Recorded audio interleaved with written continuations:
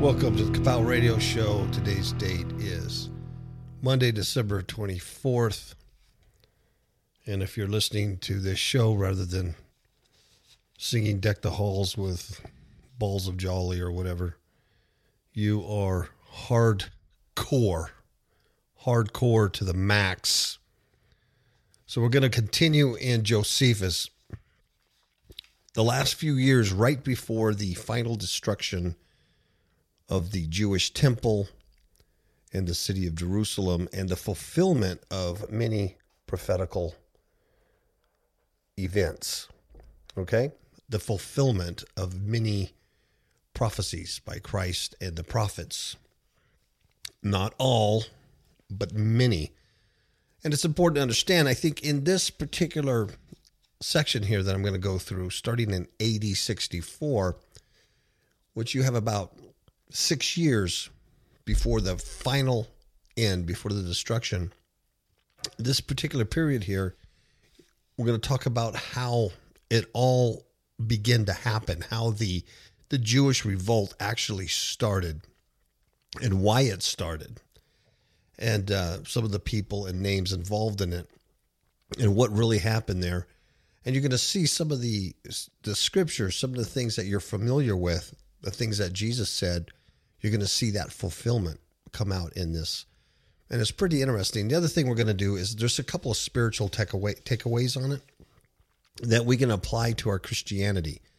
Things that the Jews were doing or didn't do, and things that were said then that we can then apply to us as Christians, but it changes due to Christ. So there's some spiritual takeaways from these historical lessons that I think are pretty interesting. We do have Miss Kapow with us. Say hello, Miss Kapow. Hello. Hello. All right, so we're ready to get into this because there's a lot here, and I don't want to blabble. So we're going to start in AD 64. And the name you need to know here is a guy named Florus, Josias Florus. He's a Roman. He's not a Jew. He's a Roman, and he's a bad, bad Roman. Matter of fact, when I was reading about this guy, I'm not saying it's him, but he sounds very much like the beast in Revelation, or at least one of the beasts. He sounds very much like that. When I say this term, don't get all nutted up. I'm not saying the Antichrist. He is an Antichrist. He's an anti-God, but he's more importantly, he's just a very wicked, wicked guy. And you're going to see that this Florence guy, the Roman, he's a procurator over Jerusalem, a sign there that a lot of the revolt that happened was due to this guy because he was so evil, so wicked. All right. So Josias Florus. So this is a very important name to know. Florus, F-L-O-R-U-S, Florus. So he succeeded Albinus as procurator in AD 64. And he was so bad that he made the other guy seemed like a choir boy in comparison. Yeah, because Albinus, though he was evil, he was secretive about what he did.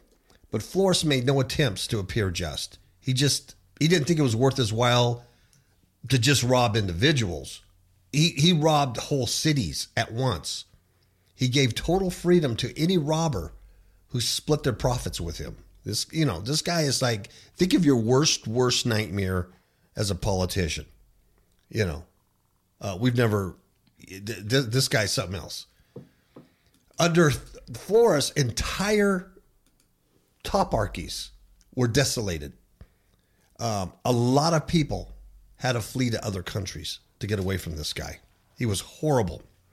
He's a Roman, and he's assigned over this area, and Rome doesn't know what he's doing. He's just running amok and just totally out of control, totally greedy, just a total beast.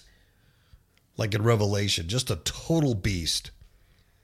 Cestius Gallus This guy is now president of Syria at the time.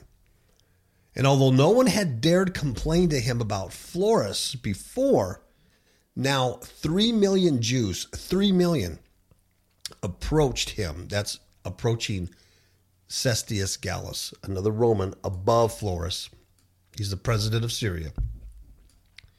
They approach him when he came down to Jerusalem to celebrate the Passover. And this is in AD 65. So remember, this is 5 years before the total destruction. And the Jews complained that Florus was destroying their country. Now, this Florus guy was present at the accusation. So he laughs at the charges. Yeah, ha, ha, ha. And Cestius, his boss, quieted the crowd down. He says, look, I assure you that Florus is going to treat you more gently in the future. And Florus assured Cestius he would mend his ways, right? Mm-hmm. So you're seeing the very beginnings of this turmoil here because of this Florus guy. In truth, Florus was afraid the Jews would bring charges against him before Caesar. At the time, the Caesar was Nero. And Nero was not a very nice guy, right? So Florus is going, man, they're going to go straight up to the emperor at some point, and I'm going to be in big trouble. Because all of his illegal acts would come to light. So the only thing that could prevent that was an outright revolt of the Jews. So Florus knew this. So Florus, he at this point, now remember, this is AD 65, he formulates a plan to get the Jews to revolt. If the Jews could revolt against Rome, it would take all the heat off of him and his bad deeds and his robberies and his greed and ripping everything off and being such a beast, right? Mm-hmm. So this is his whole goal now in life, to get them to rebel. And this is important because as we understand the demise of the Jewish temple and the Jewish people in this day, the very things that Christ predicted, this guy was a huge catalyst to that. Huge catalyst. So Florus made the Jews' lives so miserable and so bad, more than ever. And he was hoping to get them to rebel. So now in the year 66, AD 66, the Jewish revolt began. This is 3 years before the fall. 3 years, this is the 3-year Jewish war, is what it's called. And they go to war, a revolt, I should say, against Rome, which was the ruler over the entire inhabitable world at the time. It'd be like you and your little city going against the United States military, thinking you're going to win. So it began in 66 in the city of Caesarea. This is where it all started. Now, this is after the Greeks were given control of the government by Nero. See, the Greeks were still very much involved in all of this. So Nero gives the Greeks control of the government in Caesarea. And the Jews of the city, they had a synagogue. They had a synagogue on some property owned by a Caesarean Greek. And they offered to buy it from the Greek at many times its value. But this guy refused to sell it. And so he started to build upon the land. Now, the leaders of the Caesarean Jews and a guy named John the Publican bribed Florus with 8 talents to stop the work around the synagogue. So let's get this straight. There's some Jews that have a synagogue on Greek land. The guy won't sell them the land. So what they do is they bribe the corrupt governor, Florus, to stop the building. So what they do is no better. They bribe this corrupt politician, right? So what happens is Florus took the money and then he left for Sebaste and made it seem like he gave permission to the Jews to use force. So remember, his whole goal is to start a revolution. The following day, the Jews went to the synagogue to worship. And then there was a man from Caesarea there And he set an earthen vessel upside down in the entrance of the synagogue, and he sacrificed birds on it. And that was part of the Jewish ritual of cleansing a leper. And therefore, that insulted the Jews as a leprous people. That act was saying, you're leprous. The more moderate Jews urged going to the governors about the insult. Let's just take this, just do the legal thing. But the younger hotheads are now ready to fight. And then they also found more than a couple willing hothead Greeks close at hand, ready to fight. This is how it's all going to start. Now, there's an officer there in charge. His name is Jacundas. So he takes away the earthen vessel. He attempts to restore order, but he's not able to do so. And so the Jews collected all their books of the law, and they retired to a place called Norbata. It's one of their villages about 7.5 miles from Caesarea. So John and 12 other Jewish leaders went to Florus in Sabbace to ask for help. And they reminded him of the 8 talents they had given him. In other words, they bribed him and had bought him off to do something. And guess what Florus did to them? He throws them in prison for removing the books of the law from Caesarea. Wow. So these Jewish leaders, did they do the right thing by bribing a crooked politician to stop this Greek guy or make him sell his land to them because they had the synagogue on the land?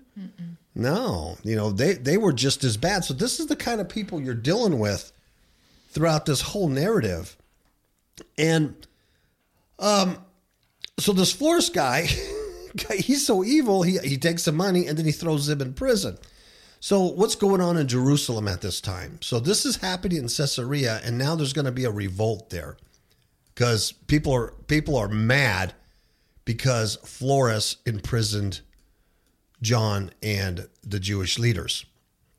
So in Jerusalem at this time, the Jews there are outraged at the events that happened in Caesarea, but they keep their peace. They keep their cool until Florus removed 17 talents from the sacred treasure. And then they went ballistic. So they were outraged, but they didn't do a whole lot. So this Florus comes and he takes 17 talents from God's temple. And he claims that Caesar wanted them. So this dude is just nothing more than a robber. He's a crook, man. So then they went to the temple.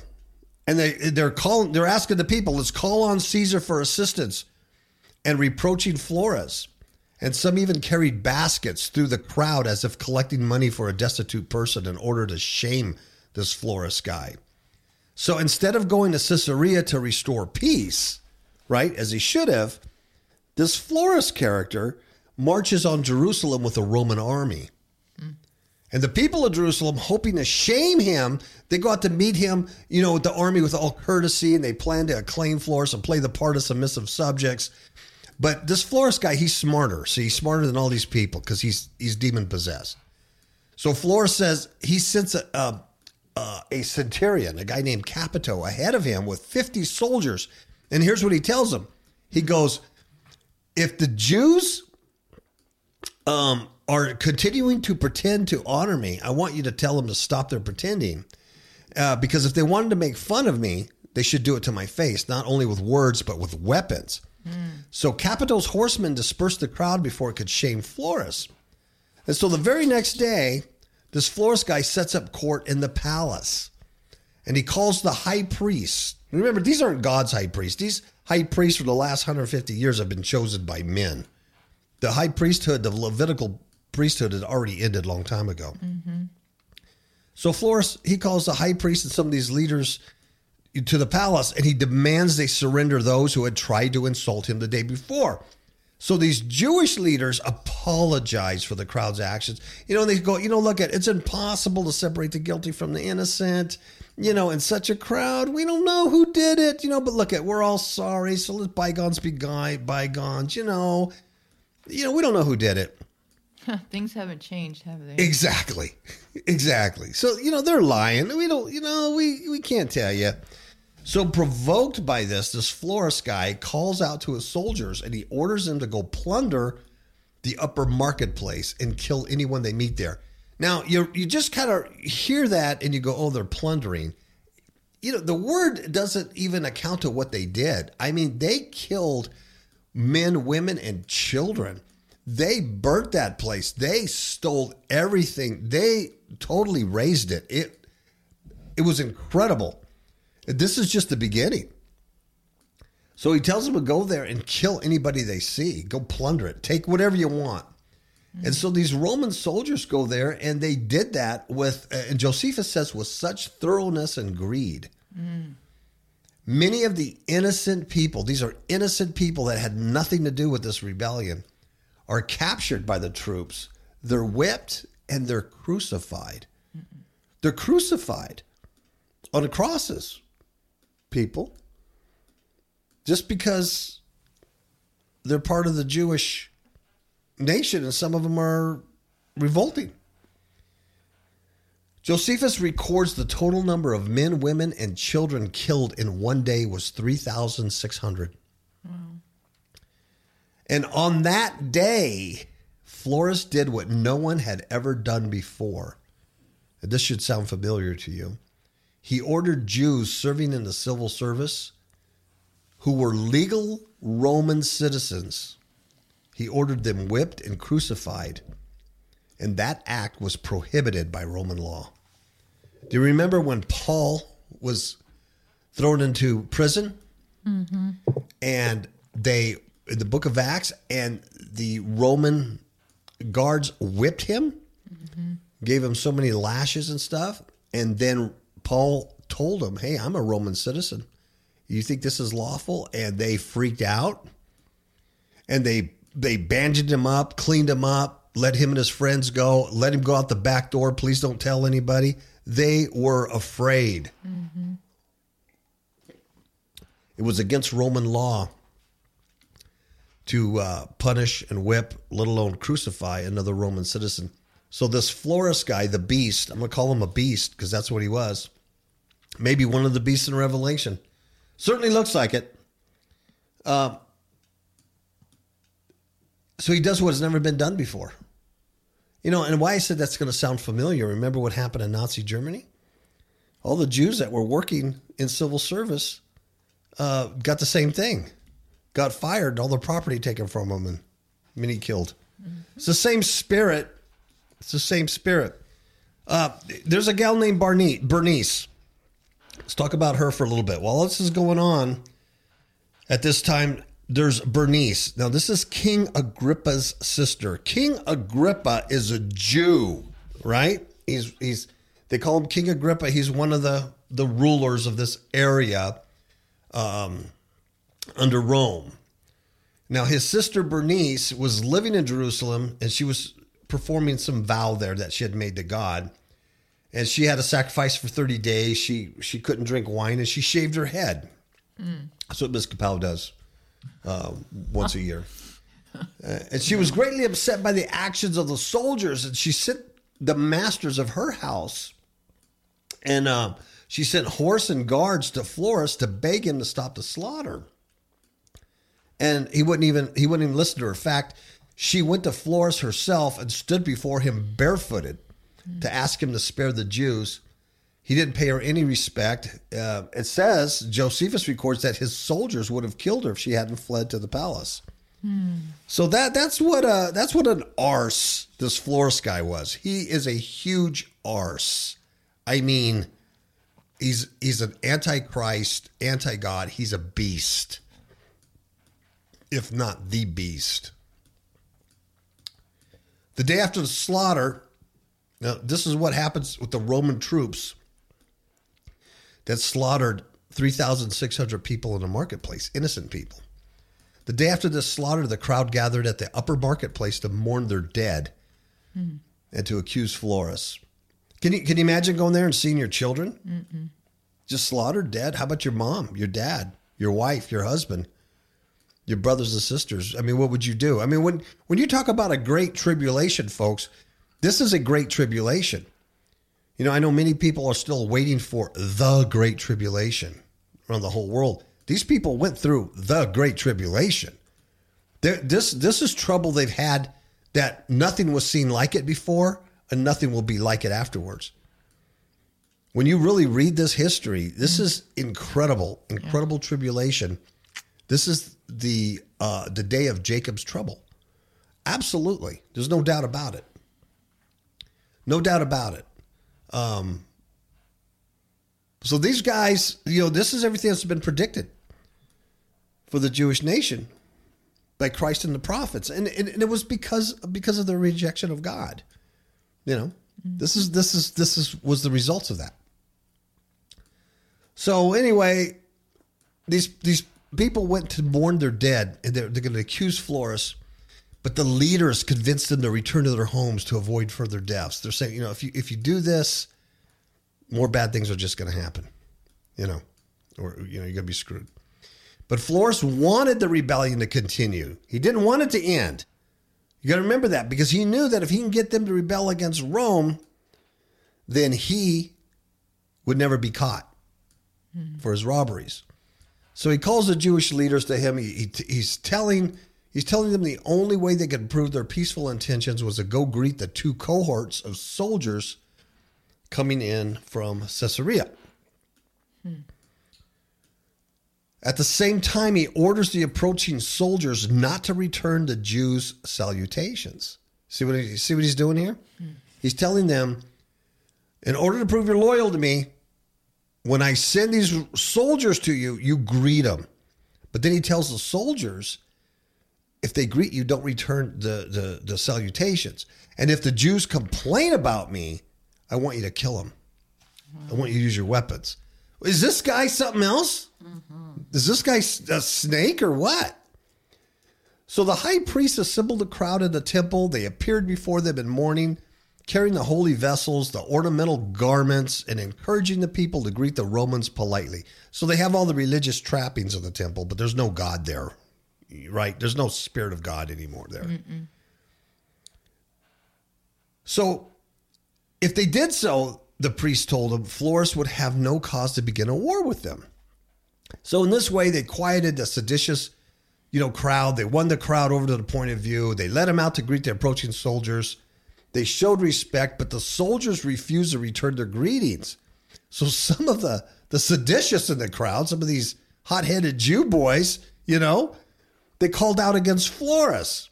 And guess what happened? The Romans attacked the crowd as ordered, and they killed many. And they caused a panic that crushed even more people. And so the crowd was pushed through Bezetha as the soldiers forced their way through to take the Tower of Antonia and the temple. So this created a big problem. So this made Florus very happy because this is what he wants. He wants a fight. He wants them to rebel. So he keeps doing things he's pushing their buttons. He's playing chess with them, and he's playing them like a fiddle. Everything he does, they play right into it. So Florus is eager to take Antonia, that's the fortress there, and the temple's treasure. He wants the money. So he led his soldiers out of the palace, but the crowd turned on them and started throwing darts down at them from the rooftops, forcing the soldiers to retreat to the palace. Now, some of the Jews were afraid that Florus would return and capture the temple, so they climbed to the top of these cloisters that adjoined the fortress there, and they knocked him down. And although Florus was eager to capture the temple treasure, he stopped his attempts once the cloisters were destroyed.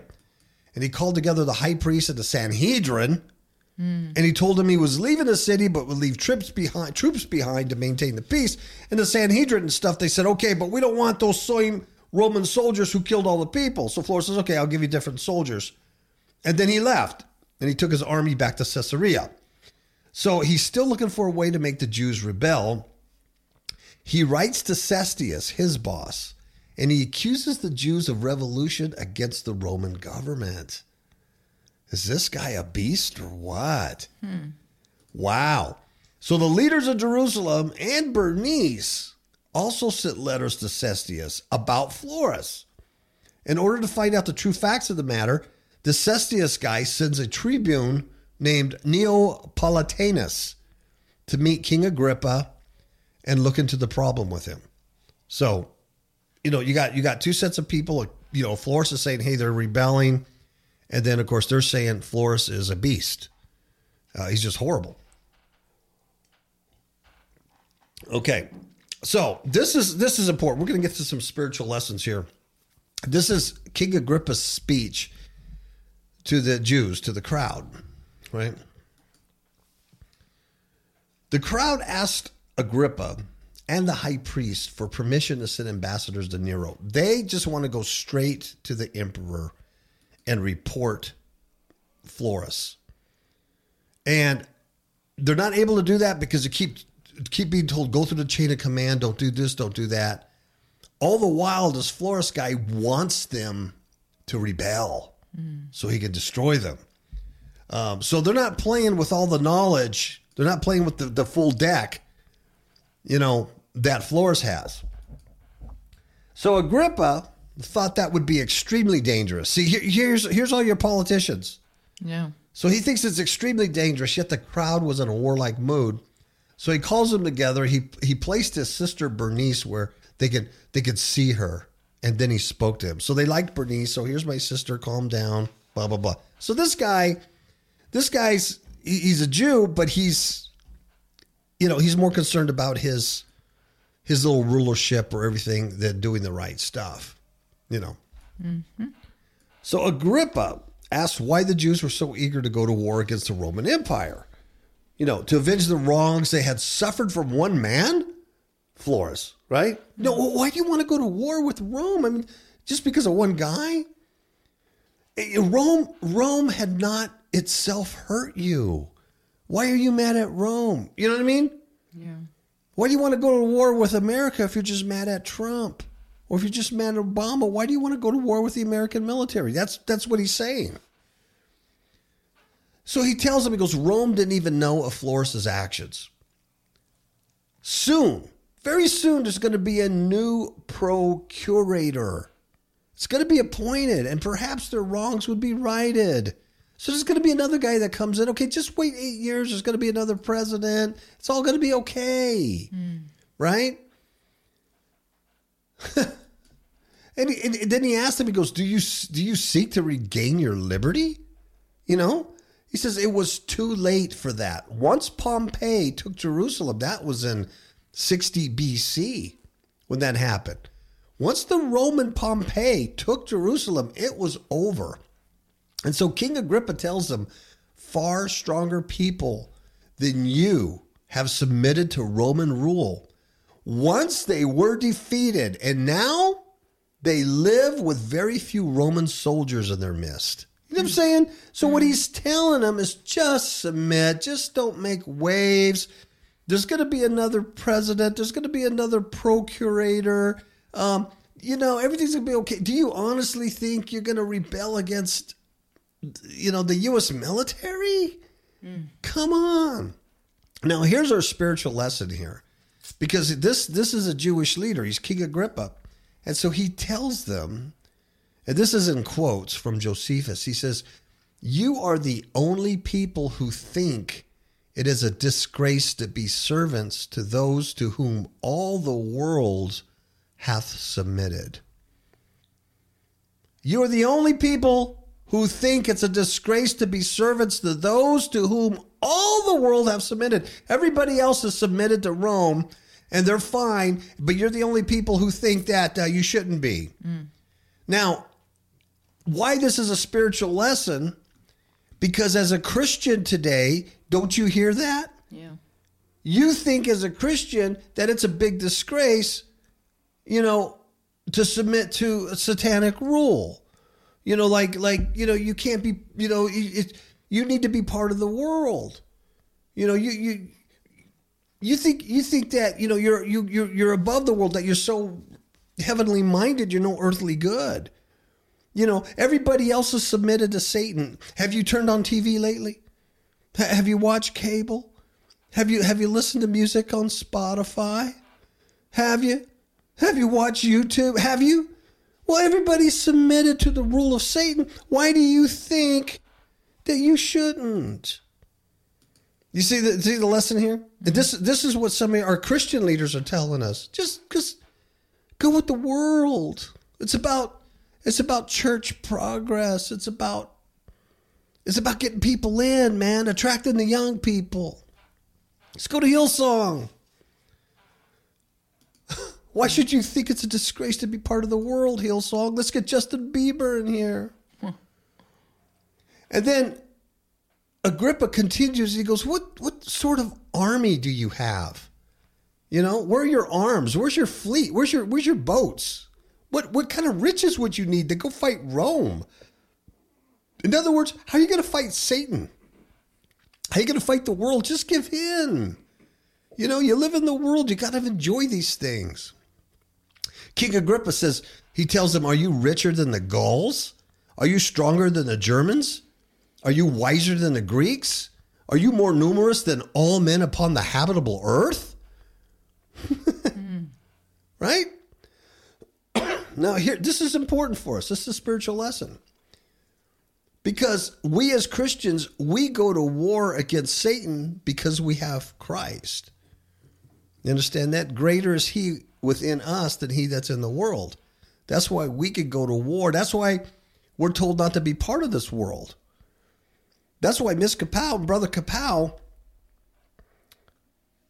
back in late 2011, said, let's do a podcast called Kingdom Against the Powers of Wickedness. Kapow. Kingdom Against Powers of Wickedness. We're going to raise up this banner and we're going to do everything in our power to fight Satan. We're going to expose evil. We're going to talk about his tactics, his work, his demons, and we're going to try to enlighten people and try to get them to go to war.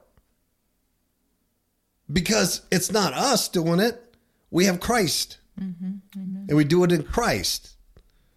Because we're not abandoned by our God. See, but back in their day, they rejected Christ. They didn't have Christ. They rejected God. They didn't have God anymore. So King Agrippa tells them, yes, it's hard to endure slavery, but look how many do. Wow. Folks, have you even heard something like that? As a Christian, how many of your family members, it's hard to live as a Christian. It's hard not to keep smoking and drinking and carousing and partying and, having sex out of marriage. And, it's hard to be a young person and live like that nowadays. But, it's hard. Look how many people do.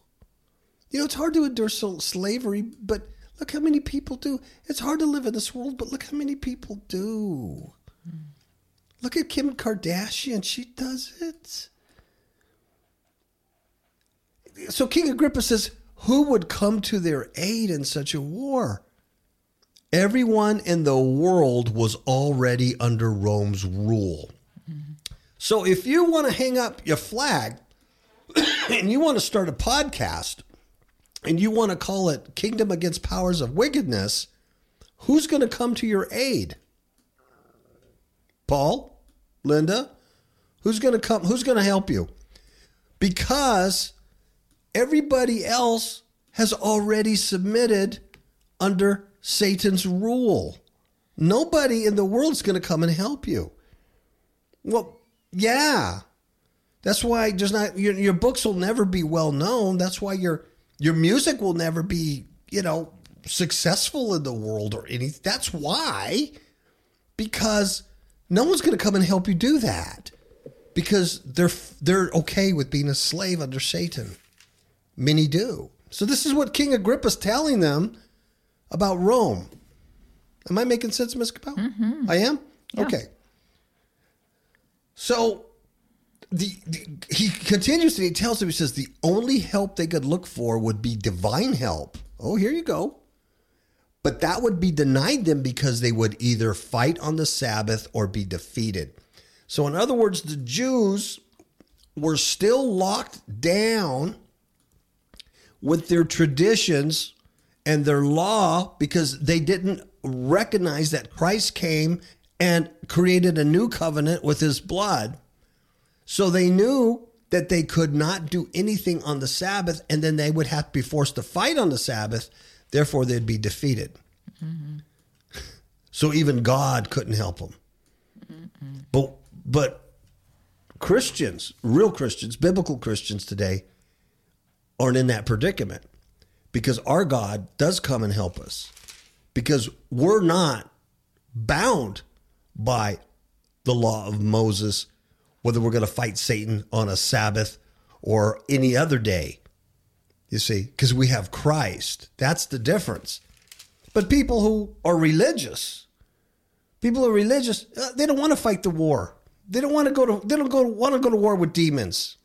They don't want to fight Satan. They don't want to expose the evil. They just want to live. Hey, it's okay to be a slave. Who's going to come to our aid? It's okay to be a slave. Many do. Everybody is submitted under Rome, right? And King Agrippa says this, and this is in quotes, all men that go to war do it either as depending on divine or on human assistance.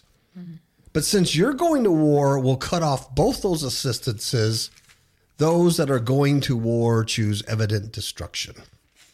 That's the Jewish leader. That's the Jewish king telling him that. And he's right for them. And he was right. They chose war, and there was no way they're going to win against the greatest military power in existence of that time. The other thing is you got to know when he's saying this, he believes Rome's going to be around forever. It's never going to go away. But the pattern God uses Babylon, Assyria, Rome. He uses these nations to punish his people. And then once that's done, then he punishes those nations. Some he punishes because they go too far. So don't think you're sitting here in America taking abuse, living in a satanic system, and that this is going to go on forever. It's not. It's not history. History doesn't bear that out. In fact, it's collapsing now as I speak. It's not going to be around. You have to choose the proper side. And the proper side is eternal life. The Jews didn't choose the proper side when Christ was there in the flesh and visited them. They didn't recognize their God. We have to recognize Christ, sight unseen, by faith. You have to choose the proper side, or else you're going to end up here on the losing end of stuff, right? Mm-hmm. So, it continues. So if the Jews did go to war, the Romans would not be generous in victory, right? They're not going to be nice. And what King Agrippa is telling them is their cities, their temple, their entire nation would be destroyed as an example. And it was. Furthermore, now check this out. All the Jews living throughout the world would die because of this war. So this wasn't just a localized Jerusalem, Judea thing. This thing was earth-wise. This thing was the whole inhabited earth, the land. Okay? So after this speech, King Agrippa urged the people to pay the tribute they still owed Caesar. Still pay your taxes! And rebuild the cloisters to avoid any appearance of revolution. And here's what he tells them. He goes, for the citadel does not now belong to Florus, nor are you to pay the tribute money to Florus. That's the guy you're mad at. But your destruction of the citadel has nothing to do with him. That's not his. And you still owe Caesar taxes. This is good stuff, right? That's a good leader, right? You still got to pay taxes. You're a slave under Rome. Just accept it. Many do. And the ones who accept it, they only have very few demons living in them. It's not too bad. It's not too bad. You see the spiritual takeaway on that? I hope you do. The people of Jerusalem listened to Agrippa, so they began rebuilding the cloisters, and the unpaid tribute of 40 talents was collected. But when Agrippa tried to convince the crowds to obey Florus until he was replaced, they just relax, man. He's going to be replaced. They cast reproaches on him, Josephus says, and they threw him out of the city and they threw rocks at him because they were angry at being treated so poorly. So this is starting the major revolt. So Agrippa sent the Jewish leaders to Florus and Caesarea so he could appoint the country's tax collectors himself, and he returned to his own country. So that was the end of that. Now we got the rebellion of Rome. I'm going to take a short commercial break and we'll be right back. Cool. How many of you remember the story contained in the book of Acts, chapter 19, where there were 7 sons of Sceva, and they were trying to cast out a demon because they saw the Apostle Paul doing great miracles through God. So they tried to do the same thing. So they go up to this guy who's demon-possessed, and they say, "We adjure you by this Jesus whom Paul preaches to come out." Yeah. And guess what the evil spirit did? The evil spirit answered them and said to them, "Hey, I recognize Jesus and I know about Paul, but who are you?" And guess what? The man that had the demons jumped on him, beat the heck out of him, subdued him, overpowered him, and they literally fled out of the house naked and wounded. Wow. Guess why? Guess why? Because they did not go to Amazon.com and buy Demons in My Marriage Bed, a true story of spiritual warfare. The book is not about you being married or single. The book is about dealing with demonic forces, and you need to know how to do that today more than you ever have for your own life and for those around you. The book is a training manual, and there's training in there that will teach you how not to be the sons of Sceva and get beat up by demons. It will give you the tools for you to be recognized by them, because they'll know that you're exercising the authority that is given to you through Christ. You need to get this book. Okay, so let's talk about the rebellion against Rome now. Here's what Florus wanted: rebellion.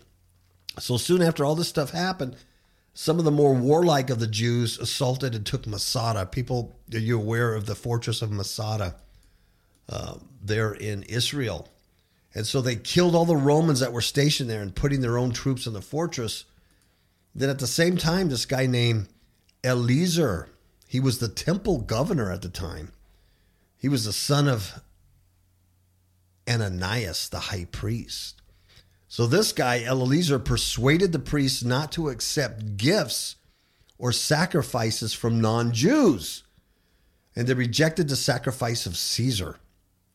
Even though the high priest said that much of the temple itself came from the donations of non-Jews, and no one's sacrifice had ever been refused before. Wow. See what's happening?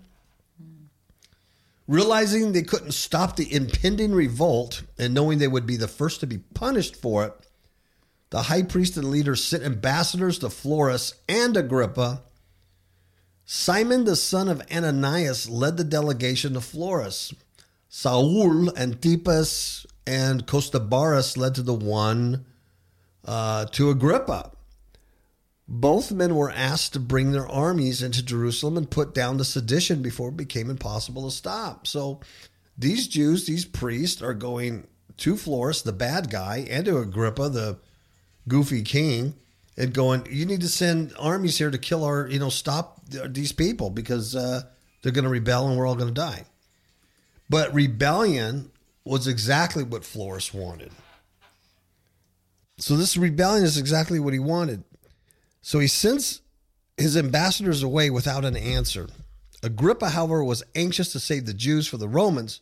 He wanted to save Jerusalem for the Jews. So he sends 3,000 horsemen to Jerusalem. And the high priests and the Jewish leaders and the king's soldiers and all the citizens against the revolt, they then seize the upper city. So now there's a division here. It's these citizens, these other Jews are going, "We're against you for revolting." And they seize the upper city. But the rebels, that's what they're called, the ones that want to revolt, the rebels take the lower city and the temple. And war continued between the two groups for 7 days, neither willing to give up any of its territory. So you see how they're fighting each other here? And on the 8th day was the festival of Xylophory. What is that, right? That's when everyone brings wood to the temple for the perpetual altar fire. So those who held the temple prevented the others from observing the festival. And then the rebels were joined by many of the Sicarii. Those were the assassins. And which gave them the strength to drive the king's soldiers out of the upper city. And the house of Ananias, the high priest, and the castles of Bernice and Agrippa were burned, along with the public archives containing the records of all debts. Now, remember when there's some scripture there in our word that says that these captains and these high-ranking men and everybody would go into the caves of the earth. Mm-hmm. Remember that? Mm-hmm. And they would hide. Yeah. Well, Josephus records that some of the men of power and high priests fled to underground vaults for safety.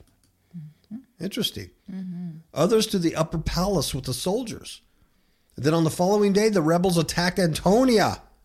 That's the fortress. Besieging the garrison there for 2 days. And then they took it. And they killed the soldiers there. Those are Roman soldiers they killed.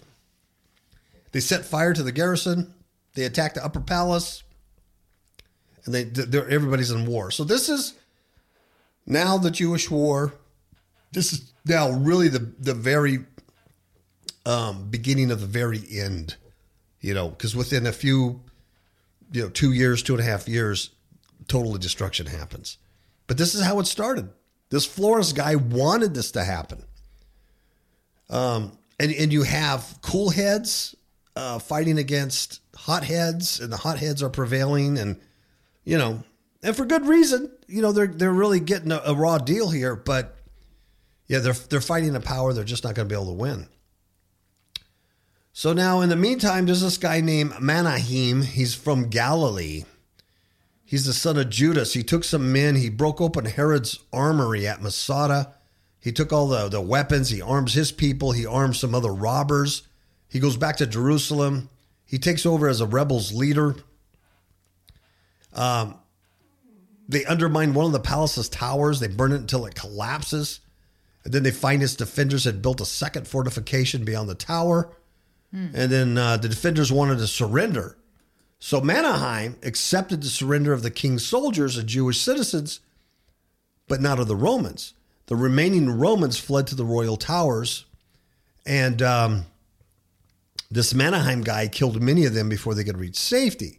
So on the next day, Ananias, the high priest, was captured in an aqueduct and killed, along with his brother Hezekiah. And Menahem, encouraged by his victories, became so cruel that Eliezer and his men turned against him, attacking them in the temple with the help of many of the people. A few of Menahem's band fled to Masada, but Menahem was captured. He was publicly tortured and killed. And this is going on the streets of Jerusalem, folks, and in the temple.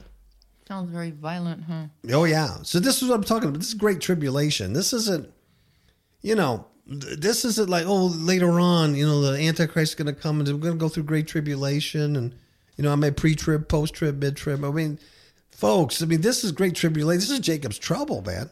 Jacob's trouble, not America's trouble. This is nothing that ever occurred like this to this extent. This is incredible. I mean, I'm not even, oh my gosh. Through all these people have died. There's a guy, a Roman general named Metilius. So this guy asked Eliezer's permission to surrender, saying they would give him all they had in return for their lives. These are Roman soldiers, a Roman general. So several Jews were sent to pledge the safety of the soldiers who came out. They laid down their arms and prepared to leave in peace. And once they were disarmed, Eliezer had all of them brutally murdered, except Metilius, who promised to become a Jew and was spared. And this murder check this out, occurred on the Sabbath, which filled the city's citizens with sadness and despair. So they knew this murder occurred on the Sabbath, God's holy day, which they for millennia had observed with great, respect. Right? Mm-hmm. This is the attack on the Syrians. This is earth-wide. This is all the, inhabitable earth around there. This is what's going on. On the same day and hour that the surrendering Roman soldiers were being slaughtered by the Jerusalem rebels, Florus and the people of Caesarea were attacking the Jewish population of that city, and they killed over 20,000 Jews in 1 hour. Wow, that's a lot. Yeah, I don't know what the math is, how many Jews per minute that is. 20,000 in 1 hour. And they sent the survivors into slavery, and by the end of the day, not one Jew remained. You can't tell me that's not a great tribulation. You can't tell me that's not Jacob's trouble. That's a great tribulation. Yep. In those days. The total destruction enraged the whole Jewish nation. They divided themselves into several parties. They destroyed Syrian villages in the cities of Philadelphia, Sabonitis, Geracia, Pella, Scythopolis, Gadara, Hippos. Turning on Galantis, they destroyed and burned cities there and a bunch of other cities. They attacked everything. Neither Sabais nor Ascalon was able to withstand their attack. When those cities were burned to the ground, they entirely demolished Anthedon and Gaza and the villages around them. The Syrians killed as many Jews as they lost themselves until every Syrian city was divided into two opposing camps, and the safety of one party lay only in the destruction of the other. The days were spent in fighting and the nights in fear, for if the Syrians destroyed the Jews, they worried about the Jewish sympathizers who remained. Neither side wanted to kill innocent people, so both lived in fear whenever they mingled with the crowds. Now greed increased the bloodshed, since those killed were plundered and those collecting the most booty were the most honored. Wow. It's common to see cities filled with the unburied bodies of old men, women, and children. That's great tribulation. When you see cities filled with unburied bodies, that's not good. No. So far the conflict had been between Jewish rebels and Syrians. But at Scythopolis, some local Jews fought against their brothers. That's Mark 13, Ms. Kapow. Mm-hmm. Indeed, they fought so willingly that the Syrians of Scythopolis suspected them and feared they would turn on them in the night. So to prove their loyalty, these Jews were told to take their families out of the city and camp in a nearby grove. And they did for 2 days. But on the third night, the people of Scythopolis attacked, and they killed 13,000 of them.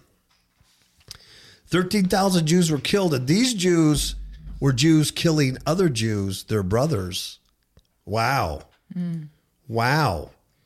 Mark 13, chapter 11, verse 12 says, Jesus says, brother will betray brother to death, and a father his child, and children will rise up against parents and have them put to death. I'm just saying. So there's this dude. He's a bad actor, man. His name is Simon the Jew. He's one of the Jews of Scythopolis. And he fought against the attacking Jews. So here's Jew against Jew. And he was a man named Simon, the son of Saul. And Josephus says he was extremely strong. He was a bold man who fought so well that he was in great measure responsible for the success of the city's defenders. But he was punished for the Jews that he killed.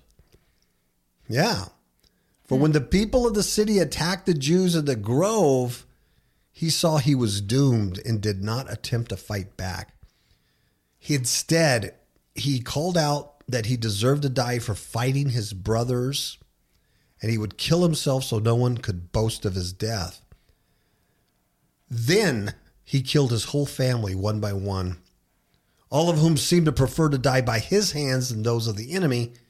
And so what he does is he stands on the bodies of his dead family members so everybody could see him, and then he drives his own sword into his body, killing himself. That's pretty heavy. Mm-hmm. Jesus says brother will betray brother to death, and father his child, and children will rise up against their parents and have them put to death. Interesting. Mm-hmm. This is the whole habitable world. So in addition to Scythopolis, there's other cities turned against their Jewish citizens. So it's all going crazy. It's now the Jews are rebelling against Rome, and now these other cities and areas are now turning against anything Jewish. 2,500 were killed in Ascalon. 2,500 Jews were killed in Ascalon. The city of Ptolemais killed 2,000 and enslaved many. Tyre killed a great number, imprisoning even more. Hippos, Gadara, and the other Syrian cities killed the boldest of the Jews living there and imprisoned the rest. Only the Antiochians, the Sidonians, and the Apameans spared the local Jews and refused to imprison them, perhaps because the Jewish population was small in those cities. More than likely, they saw no reason to kill peaceful citizens. The garrisons also spared their Jews, escorting those who wished to leave safely to their borders. That's a great tribulation, isn't it? Mm-hmm. Mm-hmm. Yeah. Agrippa's kingdom was what was going on with Agrippa's kingdom at the time.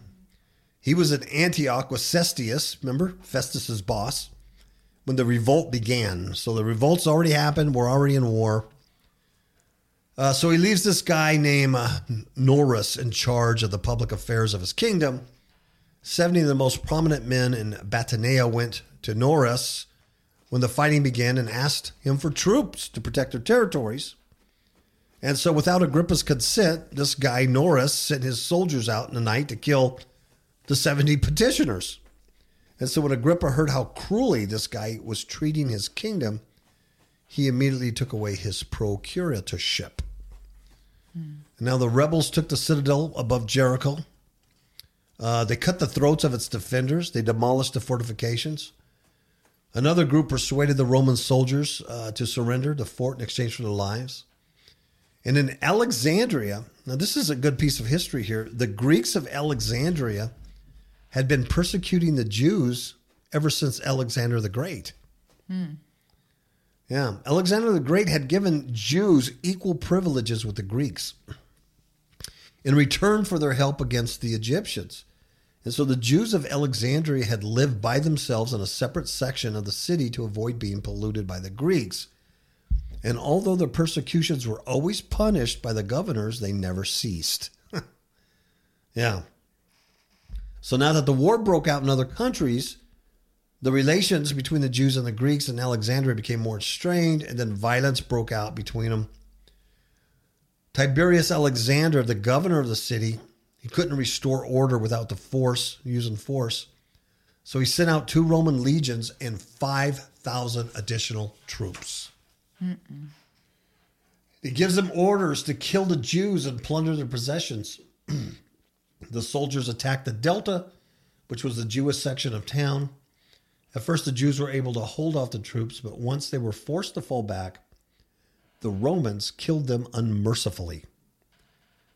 Check this out.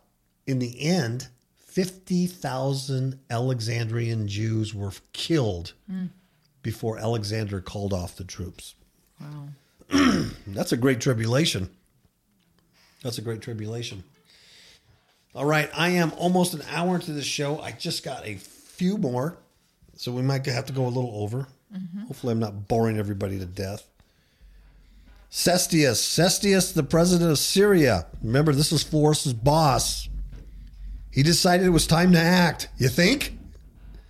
So he assembles the 12th Legion from Antioch, 2,000 other troops. He gets all these troops going. I mean, 2,000 horsemen, 3,000 footmen, 3,000 archers. He's getting 3,000 footmen from Agrippa, 1,000 horsemen, all over the place. You get it. A huge army. Huge army. In addition, the free city sent troops that were not trained but fiercely hated the Jews. Wow. So Agrippa accompanied Cestius as a guide and director of what was fit to be done. Excuse me. Taking some of his forces, Cestius marched to Zabulon, a strong Galilean city called the City of Men. And it divided the country of Ptolemais from Judea. Now, Miss Kapow, when in Mark here, Jesus says it in Mark and Matthew, Luke, he says, Jesus says in verse 14 of Mark chapter 13, he says, but when you see the abomination of desolation standing where it should not be, let the reader understand, then those things that are in Judea must flee to the mountains. And we know that that's the armies. When you see the armies surrounding, like Luke says, when you see the armies surrounding Jerusalem, get out. And then in verse 15, it says, the one who is on the housetop must not go down or go in to get anything out of his house. And the one who's in the field must not turn back to get his coat. Right? Right. That's what Jesus says, get out. So here's what history says. History says the citizens of Zabulon had already fled to the mountains, leaving their possessions behind. Whoa. So when they got there with all these soldiers, they had already gotten out and they didn't take anything with them. Wow. So Cestius gave his troops permission to plunder and fire the city. And after this, he plundered and burned the whole area before returning to Ptolemais. As soon as Cestius left, the Jews attacked the remaining Syrians in the area, and they killed about 2,000 of them. Wow. So Cestius moved his army to Caesarea, sending part of it ahead to Joppa. He instructed those soldiers to take Joppa by surprise if they could, but wait for it if they were discovered. And so he ends up easily killing 8,400. Yeah, and they burned all kinds of villages there. So there's all kinds of wars going on. There's Galilean cities being destroyed. Rebels are all over the place attacking Jews. About 200 Romans were lost because the rebels controlled the high ground. And Romans soon outflanked them and killed over 2,000 rebels. Seeing no more signs of revolt in Galilee, Gallus returned to Caesarea. Now, during all of this in Jerusalem, we have Cestius. So he begins to march on Jerusalem, dispersing some rebels along the way. Most of the men of Lydda had left the city to celebrate the Feast of Tabernacles in Jerusalem. Cestius killed 50 of those left behind, burned the city, pitched camp at Gabao, about 6 miles from Jerusalem. And even though it was a Sabbath, when the rebels of Jerusalem saw Cestius was approaching, they left the feast, took up arms, and fell on the Romans. With such strength that the ranks were broken and many of them killed, Cestius' whole army would have been destroyed if his reserves had not returned to support the ranks. The Romans lost about 515 men, the Jews about 22. Among the Jewish dead were some relatives of the king and some other high-ranking guys. And when the front of the Jewish army was cut off, they retired to Jerusalem, but Simon, the son of Giora, attacked the back of the Romans as they climbed Bethoron, carrying off many of their pack animals and leading them back to town. So Cestius stayed at Bethoron for 3 days, giving the Jews time to take the high parts of Jerusalem, set watches at the city's gates, and occupied the hills outside of town around the Roman army. So this is amazing because this guy kind of like made mistake after mistake in this deal. Seeing that the Roman army was in danger, Agrippa sent some other guys that were also known to the Jews to encourage the crowd on the hills outside the city to cease fighting. He promised that Cestius would forgive any who joined him.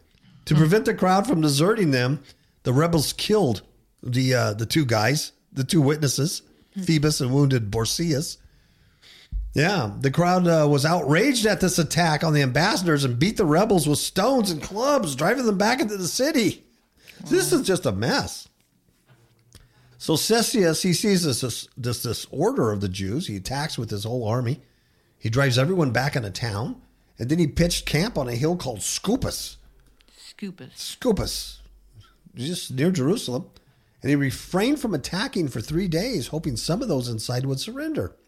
But in the meantime, he sent soldiers out to seize wheat from neighboring villages. And on the 4th day, he assembled his army, brought it to Jerusalem. Now, the crowds at Jerusalem were kept in control by the rebels. But the rebels themselves were frightened by the organization of the Romans and retreated to the walled inner city and temple. See, the temple's just totally defiled before it's destroyed. It's totally defiled. There's blood all over the place. So Cestius burned this new city called Bezetha, and the timber market moved into the upper city, and he camped by the royal palace.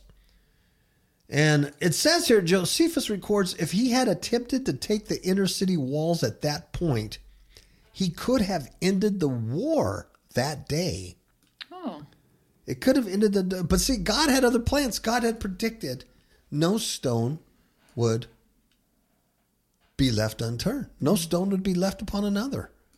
So there's no way this guy could have ended the Jewish revolt that day. Right. Doesn't matter what man wants, right? It's right. The will of God that's going to take place. Even though it was possible, it wasn't going to happen. Mm-mm. So this guy named Tyrannus Priscus, he's the muster master of the army, and a great many officers of the horsemen had been bribed by Florus. And so they convinced Cestius to wait. Wow. So the rebellion could have been put down that day if this dude would have just went in. But these guys from the army and many officers had been bribed by this beast, Florus. You know why? Because he wanted the Jews to rebel and he wanted to destroy them. Is that amazing? Mm-hmm. To me, he looks like the beast to me. This guy's something else. You know, everybody talks about Nero, how bad Nero was, and he was. But look at this guy. Yeah. But it's so much like Satan, you know? He makes something look good, but his intention is totally bad. Yeah.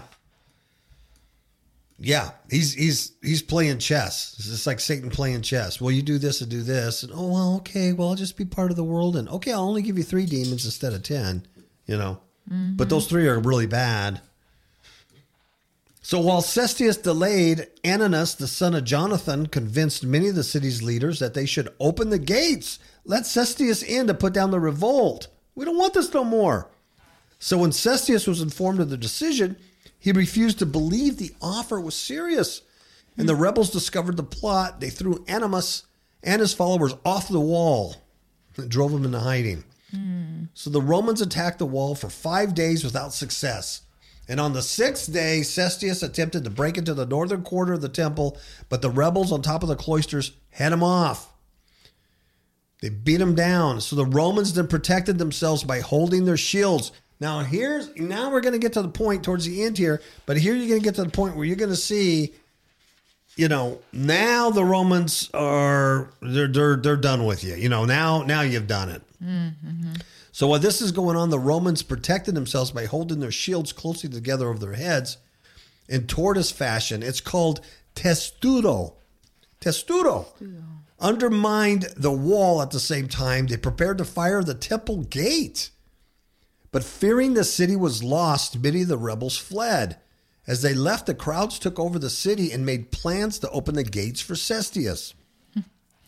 Had Cestius continued the siege a little longer, he would certainly have taken the city. But he didn't know how close victory was or how much support he had inside the walls. So guess what happened? He recalled his soldiers and retreated without cause. Because God had predicted that no stone would be left upon another. Praise the Lord. So God wouldn't allow him to go there and put down the rebellion. So as soon as the rebels saw Cestius retreat, they regained their courage. And they attacked the rear of the Roman army. Cestius camped that night in Scopus. He retreated further the next day, which encouraged the rebels to punish the rear and the flanks of the army all the way. The Romans, thinking a great crowd was chasing them, did not dare turn back and fight those attacking their rear. The rebels attacking the sides of the Roman formation were safe because they were unburdened and fast. The Romans were afraid their ranks would be broken if they had paused to fight back. Any Roman who was separated from the army was slain, including Priscus, the commander of the 6th Legion, Longinus, the tribune, and Aemilius Secundus, the commander of a troop of horsemen. With much difficulty, the Romans reached their camp at Gabao. Now, Cestius stayed at Gabao for 2 days while the Jews around him grew stronger. You see all the mistakes this guy was making? It's almost like divine appointment. God wasn't going to let him succeed. Because, like Florus wanted a rebellion. God said no stone would be left upon another. Woe unto you, Jerusalem, right? You didn't recognize your visitation. You killed your God. So Cestius stayed at, Gabao.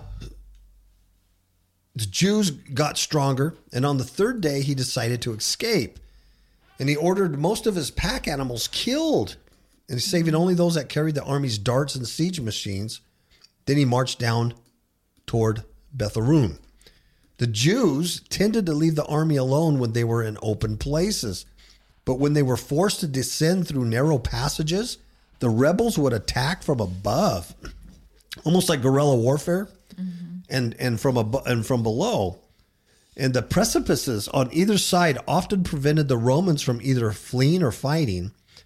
And Josephus says that their distress was finally so great that they cried out in despair, and their cries mingling with the joyful cries of the rebels harassing them. Wow. So you see why Rome was so pissed? If night had not fallen and saved the army, it would have been destroyed before reaching Beth-Arun. The rebels took all the places around Beth-Arun and waited for the Romans to come out of their fortifications. Now Cestius knew he could not simply march his army out in the morning and survive. Now check, this is what this guy does. He takes 400 of his bravest soldiers, or maybe they were the stupidest soldiers. I think they were the stupidest for volunteering or, whatever. But he takes 400 of these bravest soldiers and he places them in the strongest fortifications, and he told them to raise their flags in the morning as if the whole army were there. And during the night, Cestius then bails. He sneaks out. He takes the remainder of his army out of camp and he moves them 4 miles away. So I bet you anything those 400 bravest soldiers didn't know what was going on. So these Jewish rebels, they see the camp nearly empty in the morning. And when they see that, they go and they kill those 400 soldiers that were left there. And they pursued Cestius, but he was too far ahead to be caught. So the rebels turned back at Antipatris. They captured a discarded Roman equipment. They looted the Roman bodies. Remember, you're not supposed to touch dead bodies, right? That's right. Well, so it's all over with, folks, at this point. The law's all over. It's lawlessness is, So they're looting dead bodies. They returned joyfully to Jerusalem. And they had lost only a few men. The Romans lost 5,300 footmen and 380 horsemen. Yeah, so we're going to end there. And this is what's going down right before the total destruction, right before Titus comes, and totally destroys that city and leaves no stone upon another. It totally destroys the city of the temple. But what this story kind of reminded me of too is our faith in the Word of God, despite of what is going around us. The things that we see, it might look like we're on the losing side, or things are not going well, or God's not going to come through. Our faith is not strong enough, or whatever the enemy or we think about. But God's word is is our tower of strength. It's our refuge, and it's true and it's our anchor that we can stand on, and it really reinforces that the righteous shall live by faith and not by sight. Yeah, absolutely. Because you see, yeah, you're right. Because you do see this, and then you see historically this stuff. A lot of it came true, and you go, wow, and then also, in that vein too, Ms. Kapow, you see the literalness of God's word. Yeah, when Christ says, "One who's in a field, don't turn back to get your stuff." When he says, woe that them are pregnant, or those who are nursing those days. And he says, but pray it will not happen in the winter, for those days will be a time of tribulation, such as not occurred since the beginning of the creation, which God created until now and never will. Yeah, it's literal. It's literal. Unless the Lord had shortened those days, no one would be left. But for the elect's sake, he shortened the days. Mm-hmm. Yeah. And you got to understand, too, at this time, too, there's all kinds of false Christ, messiahs, and all kinds of false prophets coming up, trying to guide those people, saying God's on our side and we're going to be liberated from Rome. And that's what Christ was warning against that, too. Don't listen to them. Don't go where they're at. Mm-mm. Yeah. So, those who believed in Messiah and took his warnings, they got out. Yep. And that says a lot to us as well.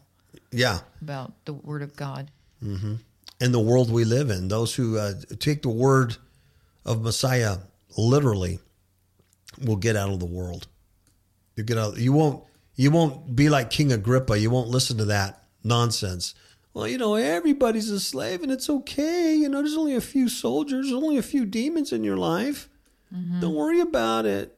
How are you going to fight Satan? You're not going to get success. Mm-hmm. Everybody else is doing it. Yeah.